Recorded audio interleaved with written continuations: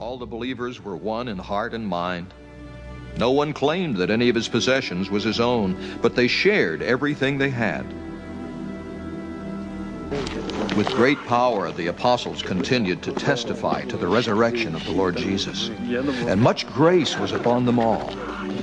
There were no needy persons among them, for from time to time those who owned lands or houses sold them, brought the money from the sales, and put it at the apostles' feet, and it was distributed to anyone as he had need. Joseph, a Levite from Cyprus, whom the apostles called Barnabas, which means son of encouragement, sold a field he owned and brought the money and put it at the apostles' feet. What a wonderful man, became known as Barnabas. We spoke about him last week. He gave sacrificially. The church had been born and had grown to probably 15,000 people by this time, and most of them were from other countries.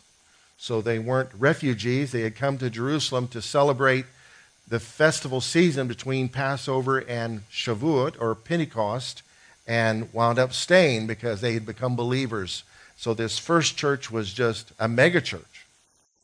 And it was awesome. Anyway, because of them being out of town, it was expensive to live there. You know, they're running out of money, and so the church begins to share resources and pool resources and live communally. It lasted like this for 8 years, and then persecution arose, and they scattered, and guess what? They went back home and preached the gospel and planted more churches, which is the way persecution works. It can cause the gospel to spread like wildfire.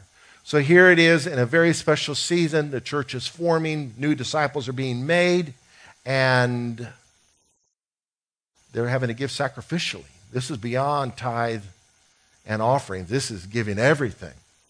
Speaking of tithe and offering, a pastor in a community south of Dallas, a Baptist pastor, Pastor Dooley, got up one Sunday. He says, turn in your Bibles to the book of Malachi, but before we do, I have to report something very serious. I need all of your attention. He said, we've had a major theft. A lot of money has been stolen from the Lord's work. And you're in here today. But if you'll stand up, come forward, and ask for forgiveness, we will forgive you and not press charges.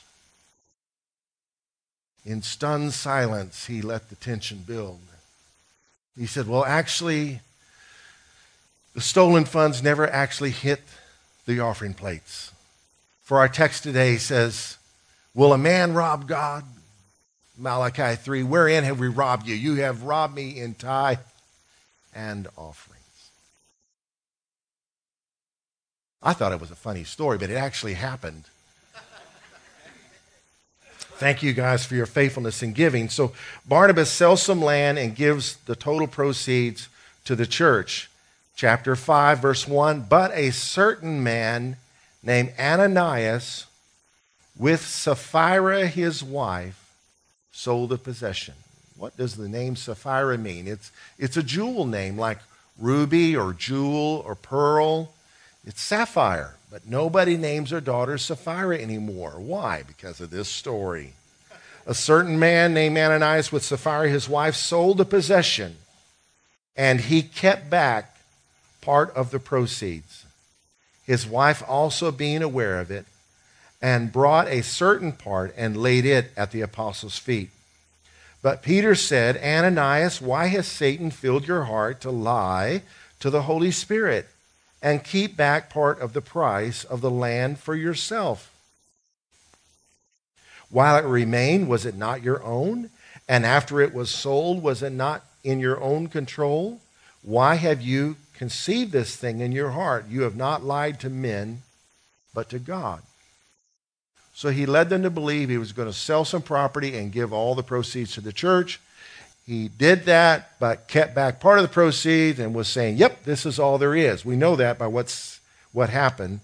Then Ananias, verse 5, hearing these words, fell down and breathed his last. What a coincidence. So great fear came upon all those who heard these things. And the young men arose and wrapped him up, carried him out, and buried him. No burial regulations in that day. Now, it was about 3 hours later when his wife came in, not knowing what had happened. And Peter answered her, "Tell me whether you sold the land for so much." She said, "Yes, for so much." So you see, this was a lie. The amount they gave, they said, was the amount the land brought. Then Peter said to her, "How is it that you have agreed together to test the Spirit of the Lord? Look, the feet of those who buried your husband are at the door, and they will carry you out." Then immediately she fell down at his feet and breathed her last. Don't you pity those grave diggers? Gosh, I'm glad that was over. Oh no, again? And the young men came in and found her dead. Now, this is more than a coincidence, isn't it? Carrying her out, buried her by her husband. So great fear came upon all the church and upon all who heard these things. The word there for fear is the word phobos. It's the word we get the word phobia. This is more than just a reverential respect. They were scared. And it was great fear. The word megaphobia, hit the whole church and everyone who heard the story. Verse 12, and through the hands of the apostles, many signs and wonders were done among the people, and they were all with one accord in Solomon's porch. That's part of the temple, I believe, that had a roof over it, kind of a long gazebo type thing. Yet none of the rest dared join them, but the people esteemed them highly, and the believers were increasingly added to the Lord, multitudes of both men and women. You did not just join that church because you wanted to. You didn't join that church for social standing. You joined that church because the Lord saved you. Real conversions were taking place. Wow. What a story. The Lord give us understanding today as to how it relates to us today. Father, we thank you for your word. We ask you to speak to us in such a way that we leave here with a greater respect for you and a desire to repent when we realize we're not walking in that. In Jesus' name, amen. This was God's judgment right there in the church. I'm going to speak to you today how to live in light of God's judgment. Can you say that? A text that kind of backs this up, 1 Peter 4:17, for it is time for judgment to begin at the household of God. And if it begins with us, what will be the outcome for those who do not obey the gospel of God? Now, the message of the Bible is there is coming a day of reckoning, a day of judgment. And we're in the day of preparation for that. The great day of the Lord is coming. But God judges his people now. And he gives the world taste of judgment where they could repent. So God's judgment is his kindness.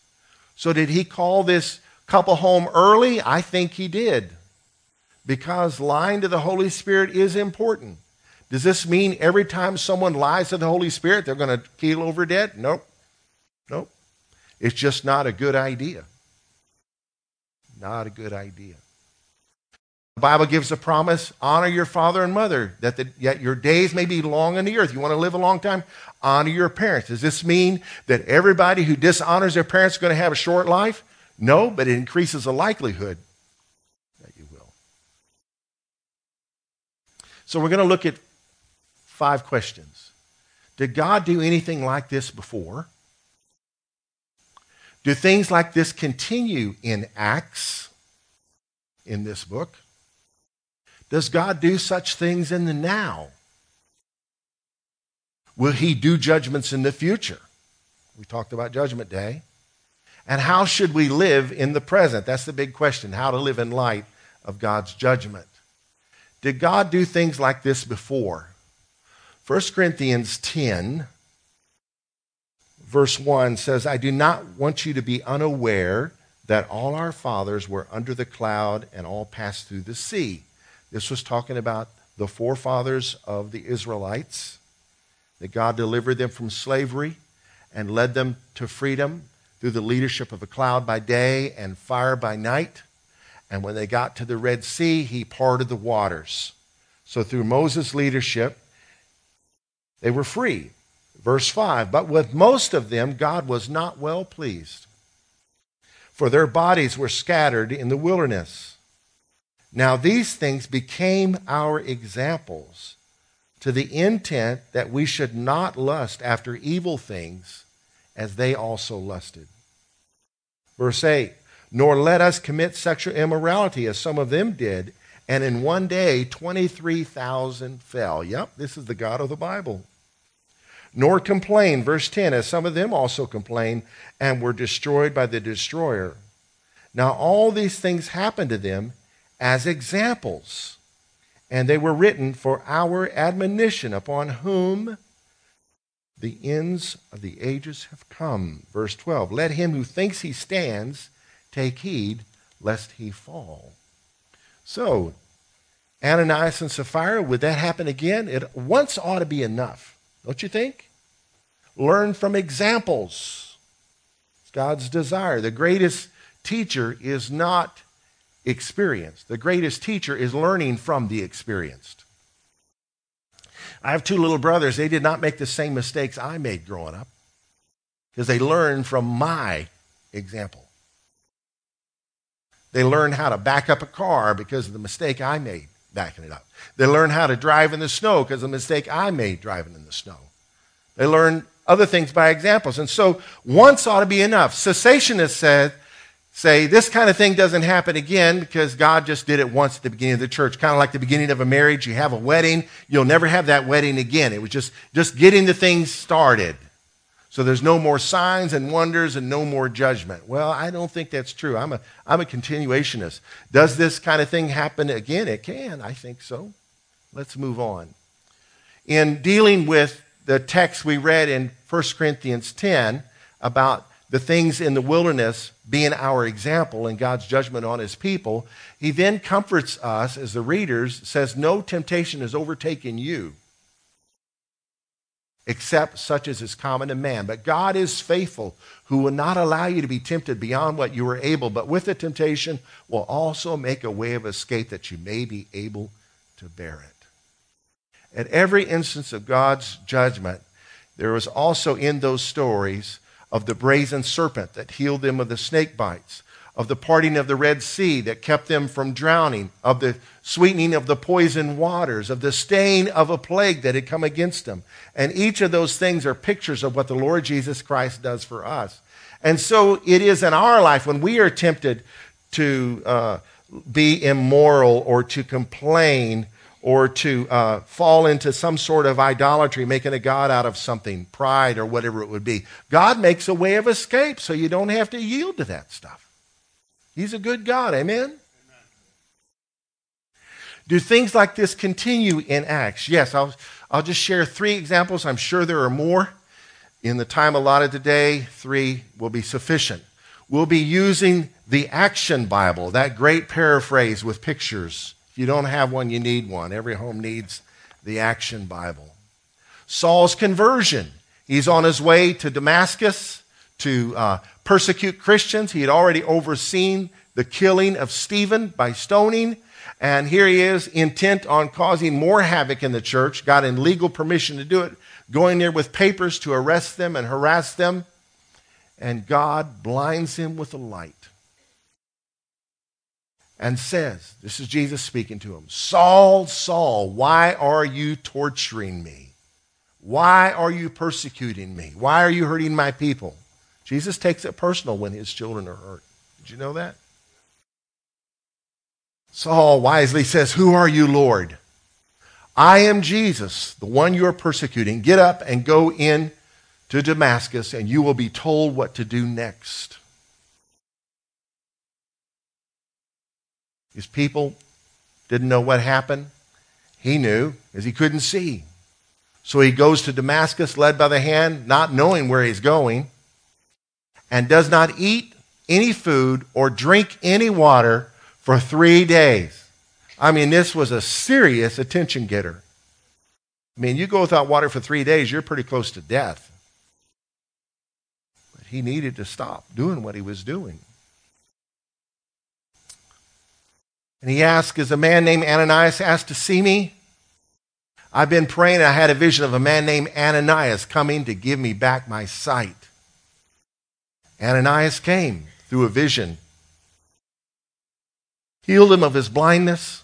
Scales, some kind of scales were on his eyes. Scales fell off his eyes. He baptized him, laid hands on him to receive the Holy Spirit, and he became a mighty preacher of the gospel. An amazing story of God's judgment that led to someone's conversion. This one, not so much. King Herod Agrippa killed the first apostle. He had James, a brother of John. Remember the brothers, James and John? And Peter and Andrew, two sets of brothers. Well, James was beheaded, and he arrested Peter to do the same, and an angel delivered Peter. The church prayed night and day for Peter's deliverance. Well, later on in that chapter, Herod is giving a speech, and the crowd of unbelievers begin to give him praise. He has the voice of a God and not a man. This is what scares me about politicians receiving glowing reports, that it could go to their head and they could become victims of their own press. He receives that praise. Yes, I got it going on. And look what happened. He accepts the praise of the people, which have only been given to God. Immediately, God strikes him down. He lays sick for days while he's eaten by worms from the inside out. Within the week, he dies. You reckon during those days of sickness he was crying out to the Lord? He could have. Could have led him to his conversion, but it led to others' conversions. With his death, the persecution of the church stops for a time, and the gospel of Jesus continues to spread throughout the land of the Jews. All right, one other example is Elymas, a sorcerer. Paul is trying to preach the gospel to a person, and a sorcerer gets in the way, and Paul turns to him and says, "You child of the devil, you're an enemy of truth, and you twist the right ways of the Lord. Now you will be blind." And the Bible says a mist came upon him for a time, and he couldn't see. How long was that time? I don't know. You reckon he cried out to the Lord in his blindness? Maybe, I don't know. But the main thing is the guy that was being hindered from hearing the gospel gets saved. Only God could do that. I believe what you said about Jesus. That's a sign and a wonder, isn't it? So can God do things like this today? I think so. In the now. Peter told the household of Cornelius later on in this book that Jesus had commanded them to preach to the people and to testify it is he who was ordained by God to be judge. Yes, Jesus is also a judge, not just a savior. He's also a Lord, not just a lamb. Of the living and the dead. Dead referring to Judgment Day, living referring to our day. So God can do what he wants. Well, my God doesn't do that. Oh, really? Maybe your God's not the God of the Bible. We're staying in the New Testament today. Marcionianism was a school of thought that somehow thinks, hints, alludes to the God of the Old Testament no longer being the God of the New. It's like God has changed. No, it's the same God. This is what makes his grace so amazing. Because mankind is so depraved, so worthy of God's judgment, and yet he chooses to make an exception, withholding his anger. His anger is but for a moment, and he's slow to anger, to draw us to himself, to redeem for himself a people. This is why he has to judge from time to time, to show us Judgment Day is coming. This is a serious matter. If everybody's going to heaven like they are, then guess what? Heaven becomes earth too. Because believe it or not, in heaven we still have the power of choice. So it's here he's schooling us and chastening us and training us in his word. Romans chapter 1, look at it in another time. Hopefully not today. You'll get lost in there. But it talks about, after talking about the gospel being the power of God to salvation to the Jew first and also to Gentiles, he talks about the wrath of God being revealed to humanity by turning them over to depravity, turning them over to reprobate or debased minds, because they reject him and worship the creature more than the Creator. So sometimes God's judgment isn't death. Sometimes God's judgment isn't blindness or taking you out. Sometimes God's judgment is letting humanity go their own way to its most extreme conclusion, and you get the foolishness we have happening in our culture today. God's judgment. His wrath is revealed by allowing depravity to take over so we can see we ain't so smart. Why? So that folks will get sick and tired of it and become believers. I need Jesus. 1 Corinthians 11 talks about the importance of reverence and communion. It says that some people die at an early age because they're not discerning the Lord's body. It's not that you take it perfectly, but that you have respect and love and reconciliation with your brothers and sisters. If you don't, you could miss out on the blessing of a long life. You could. Well, I'm just not going to take communion because I've got some enemies in the church. Well, that really doesn't avoid the issue. It's not that the communion elements are poison. It's that the blessing of communion is not enjoyed when we do not walk in love and unity and harmony with one another. If someone's hurt you, you have to go to them and make it right. Communion is simply a reminder, hey, I got to get some things right with my brothers and sisters. When you see these things around, it's a reminder that unity is so important. And then, of course, Hebrews 12. Let me just read a few portions from that. Verse 6 says, whom the Lord loves, he chastens, and scourges every son whom he receives. If you endure chastening or punishment or discipline, God deals with you as with sons. For what son is there whom a father does not chasten? Unless you have a perfect child, I guess. Verse 8, but if you are without chastening, of which all have become partakers, then you are illegitimate and not sons. How does he chasten us? Well, with his word first, just like parents. Right? Do you discipline your child with words first? Yes. That's the best kind. But if we don't pay attention, God can get our attention. Furthermore, we have had human fathers who corrected us and we paid them respect. Shall we not much more readily be in subjection to the Father of spirits and live? Verse 11, now no chastening seems to be joyful for the present, but painful. Nevertheless, afterward it yields the peaceable fruit of righteousness to those who have been trained by it. We raised 2 children with chastening. And they are law-abiding citizens and serving the Lord. And then they had their own children, and they were not going to spank their children. And one day, while visiting our daughter, we had been out and came in, and the little boy was in timeout for pinching daddy. They're all a little bunch of sinners, you know that. Eventually, they had to start spanking the little guy. His daddy said, timeout isn't working. If it doesn't work, change the strategy. With our daughter, a whisper was like a scream. With our son, a scream was like a whisper. God doesn't speak any louder than he has to. If God's speaking to you in an audible voice, that is serious business. Ask Saul, now known as Paul. Do not make light of the Lord's discipline, and do not lose heart when he rebukes you, because the Lord disciplines those he loves, and he punishes everyone he accepts as a son. Hebrews 12.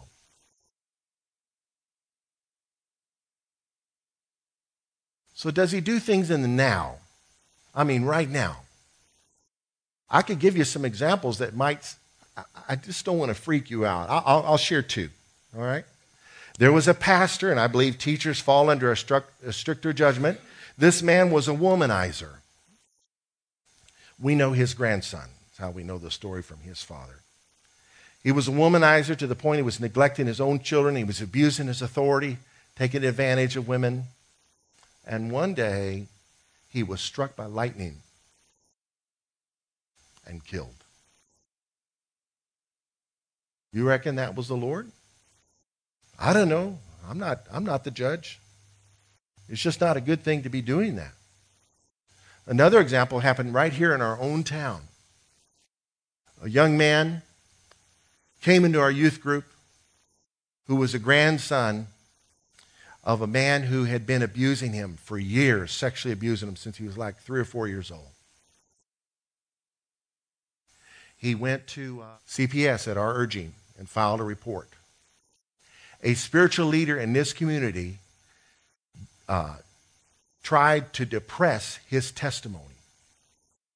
And because this leader had a lot of influence, and because he had been very cooperative on other cases, his word had a lot of weight to it. So he basically convinced them this young man's just in rebellion. He wants to run away from home. He doesn't want to abide by the rules that are under him, and he's making these things up.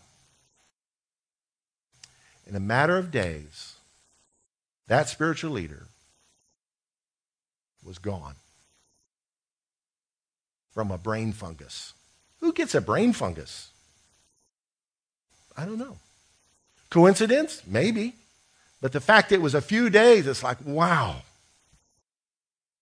And the fact Jesus had some harsh things to say about those that harm children. He said, it's better for you that you have a millstone necklace and you are thrown in the sea than you harm a little one. Because when you harm a child, you harm an adult, you affect a whole future. You jack them up really bad. He doesn't like that. Obstructing justice is a serious matter. Romans 13 says the police are God's ministers of judgment, and that they bear not the sword in vain. Well, what if they go bad? Well, they have the Department of Internal Affairs. Hopefully they're not corrupt to straighten that out, because the police need to be policed as well. We all are under authority, and we all have judgment to deal with in life. If you have a home, you have to make judgment calls. So he can do things like that in the now. Will he do judgments in the future? What a question. What a question. Jesus more than once mentioned Judgment Day. Talked about a day when sheep will be divided from goats. And the sheep, he'll say, come in to the eternal rewards that have been prepared for you by my Father. I was hungry and you fed me. I was thirsty and you gave me drink. I was naked and you clothed me. I was in prison and you visited me. I was sick and you visited me. But to the goats, he sent them to eternal damnation because I was hungry and you didn't feed me. I was thirsty and you didn't give me drink. I was naked and you didn't clothe me. I was sick and in prison and you didn't visit me. So this is serious. How we live this life is really important, isn't it? Of course, things he said are seconded by the apostles in the epistles, in their letters to churches, that there is a judgment day coming. Jesus said in Matthew 7, not everyone who says to me, Lord, Lord, shall enter the kingdom of heaven, but he who does the will of my Father in heaven. Many will say to me in that day, Lord, Lord, have we not prophesied in your name, cast out demons in your name, and done many mighty wonders in your name, And then I will declare to them, I never knew you. Depart from me, you who practice lawlessness. These are people in the church ministering in the name of Jesus that one day are going to be surprised that just because God uses you, just because you see fruit from your ministry doesn't mean you have the right to sin and not repent. So how should we live in the present? In light of these things, we need to learn from the examples when things seem, maybe it's a coincidence, maybe it's not, but examples. Jesus said in Matthew 10, do not fear those who kill the body but are unable to kill the soul, but rather fear him who's able to destroy both body and soul in hell. The fear of the Lord, Proverbs says, is the beginning of wisdom. And another place, the fear of the Lord is the beginning of knowledge. This is relationship with God 101. Fear God. Now, this isn't to be immobilized by fear of God. You can be so afraid you're frozen. But this is to live with a great respect for God, kind of like you have for lightning. If you have a great respect for lightning, you won't run around holding metal poles up as high as you can when there's arcs spreading across the sky. You just don't do that. Can you survive that? Yeah, but maybe not. Don't know. You don't horse around with electricity. Stand in water and stick your fingers in a light socket. You don't do that. Why? You have a healthy fear of electricity. Some people have an unhealthy fear of lightning. You know, when it's lightning outside, they'll put blankets on all the mirrors and make all the kids sit down in the dark till the storm is over because we don't want to draw lightning. That's really being so afraid you're not enjoying your life. So a healthy fear of the Lord. This is how to live in light of God's judgment in the present day. Have a healthy fear of the Lord. And number 2, when you realize you haven't been fearing the Lord right, repent. That's it. 2-point sermon. Fear the Lord and repent. Paul told some people on Mars Hill in Acts 17, truly these times of ignorance God overlooked, but now commands all men everywhere to repent. All men everywhere to repent. Because he's appointed a day on which he will judge the world in righteousness by the man whom he has ordained, Jesus. He has given assurance of this to all by raising him from the dead. Just as we have assurance of eternal life through his resurrection, we have assurance of eternal judgment by his resurrection. Paul wrote in 1 Corinthians 5, now I'm writing to you not to associate, don't hang out with or fellowship with anyone who bears the name of brother. If he is guilty of sexual immorality, this is a lifestyle of immorality, or greed, or is an idolater, reviler, drunkard, or swindler, not even to eat with such a one. Why? Because of 2 things. 1, they may influence you. And 2, they need to miss good, clean Christian fellowship so that they'll repent. Why should they repent if there's no repercussions for their actions? For what have I to do with judging outsiders? This isn't talking about unbelievers, it's about believers. Is it not those inside the church whom you are to judge? God judges those outside. Purge the evil person from among you. Now, our Sunday morning gatherings are open to the public. This service is a bridge between the broad way that leads to destruction and the narrow way that leads to eternal life. Anyone can come. But as you grow in Christ, we see God time and time again take people who are living in this kind of thing and begin to purify them, begin to change them, and raise them up into leadership and other things in the church. In conclusion, 2 Corinthians 5:9, therefore we make it our aim, whether present or absent. He's talking about when we die, we're absent from the body to be present with the Lord. When we're alive, we're present here and absent from the Lord, not in heaven with him. Therefore, we make it our aim, whether present or absent, whether in heaven or whether here, to be well-pleasing to him. That's my desire. For we must all appear before the judgment seat of Christ, that each one may receive the things done in the body, according to what he has done, whether good or bad. He's holding us accountable, saints. Knowing, therefore, the terror of the Lord, we persuade men. But we are well known to God, and I trust are well known in your conscience. So his effort in that letter is to persuade people to fear the Lord and to repent when they're not fearing the Lord. Repent means to change your mind, to change your life's direction, to make an about face. Where do you stand with the Lord? Have you been disregarding his will for your life? Have you been overriding the voice of the Spirit and quenching him? Have you been lying to the Holy Ghost? Repent. Learn from the example of Ananias and Sapphira. It is serious business. Don't be horsing around with God's love and grace for you. Receive it, walk in it, and allow it to have an impact on your life. Let's pray. Lord Jesus, I pray that you would speak to each of our hearts in such a way that it applies to each person personally, that none of us think about somebody that needs to be here or somebody that's not here or what would say or think or disagree with. What does your word say to us today? Help us, Lord, to learn from the example of Ananias and Sapphira that we serve an awesome God that is to be revered and respected greatly. Give us mega respect for you. May our lives reflect the values expressed in our songs, Lord, as we honor you and your worthiness and your greatness and your mighty power. Lord, may we recognize that as something to not take for granted. Thank you, Lord, for your mercy. Thank you, Lord, I'm still here and haven't been taken out. Thank you, God, for your mercy. Thank you, Lord. Lord, may we trust you with the things we don't understand and walk in the things we do understand. And know to fear you and to repent when we don't.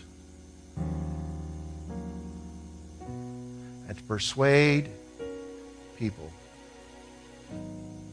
that one day we will stand before your seat to give an account for the deeds done in our body. I pray, Lord, if there's anyone here that's living in sin, they're doing things with their bodies that are sinful, I pray, Lord, that they would hear the call to repent today, to put an end to this lifestyle. And if they need help and they can't stop, Lord, show them who to reach out to that will love them and not judge them, but care for them in such a way that they can learn to walk in freedom and victory, a life that is well-pleasing to you. Lord, help us to make it our aim to be well-pleasing to you.